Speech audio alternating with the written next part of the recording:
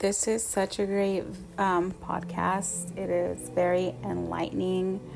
I mean, it's like things that I think I've heard before or I've even told myself, but I think hearing it from someone else who has been there and has gotten like an awakening from where they've been to where they are helps me understand a little bit more. And I honestly can't wait to hear more about it.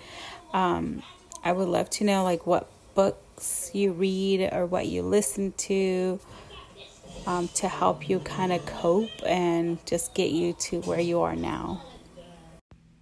Welcome back to She Stays Soft, the podcast.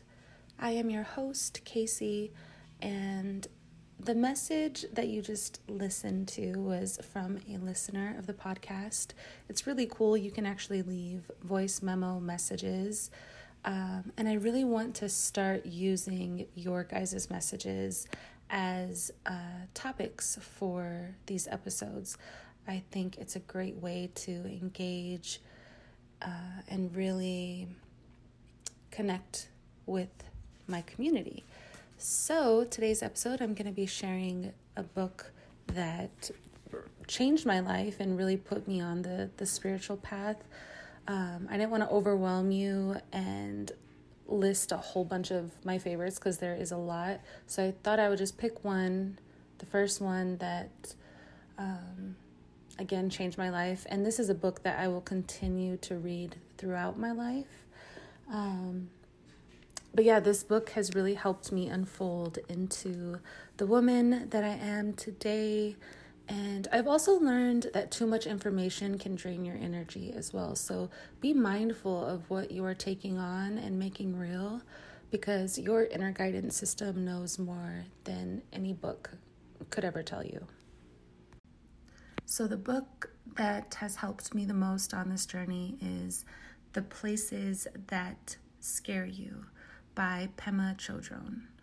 This book found me at the wee age of 27.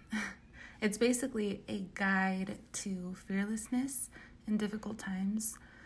That book taught me about compassion, how to face fear.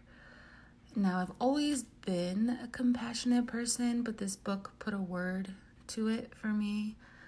It taught me to continue to love, to be kind, how to work through my own emotions, like fear and anger.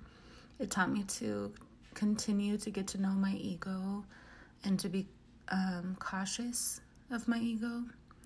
This book began my presence journey that I would later start in my 30s. She says in this book, wisdom is inherent in emotions. In the current age of anxiety, Pema Chodron encourages us to see problems as a spiritual opportunity. Instead of trying to run from discomfort, she advocates staying put and listening to ourselves, about ourselves. So instead of habitually reaching for whatever distraction gives us relief, which is always temporary, she suggests feeling and observing our discomforts, becoming more fully present in our lives, learning how to truly be here now. Only through this process, she says, can we experience the deep joy of being alive. I love that so much. This is an important spiritual effort because while we typically think of hate as the enemy of love, it is really fear that makes love difficult. Fear immobilizes us and makes us pull the covers over our heads and isolates us from others. Damn, I should probably read that book again. It's about time. This book also started my meditation journey. As we confront our true selves in meditation, it often becomes more and more difficult, not easier. A lot of people are waiting for meditation to get easier, and it doesn't work that way. And for those who have found meditation really, really frustrating, as I have, she gives alternatives in the book. So I love that. One simple spiritual ritual that can be done anywhere, anytime, and it actually provides a dramatic and freeing shift in emotions, an emotional perspective. Learning not to let disappointment, anger, and hurt trigger our personal melodramas, which just zap our energy. And we can find our way to greater peace, joy, harmony, and become a less destructive presence in this world. She says, we cling to a fixed idea of who we are, and it cripples us. Nothing and no one is fixed. Whether the reality of change is a source of freedom for us or a source of horrific anxiety makes a significant difference. Do the days of our lives add up to further suffering or to increase capacity for joy? That's an important question. And the most important part of this book is the last one, the being in between. And that is the place where I find myself over and over and over again. And this is how Pema explains it. We are told about the pain of chasing after pleasure and running from pain. We hear about the joy of awakening, of realizing our interconnectedness, of trusting the openness of our hearts and minds. But we are not told all that much about this state of being in between, no longer able to get our old comfort from outside and not yet dwelling in a continual sense of equanimity and warmth. Anxiety, heartbreak, and tenderness mark the in-between state. It is the kind of place we usually want to avoid.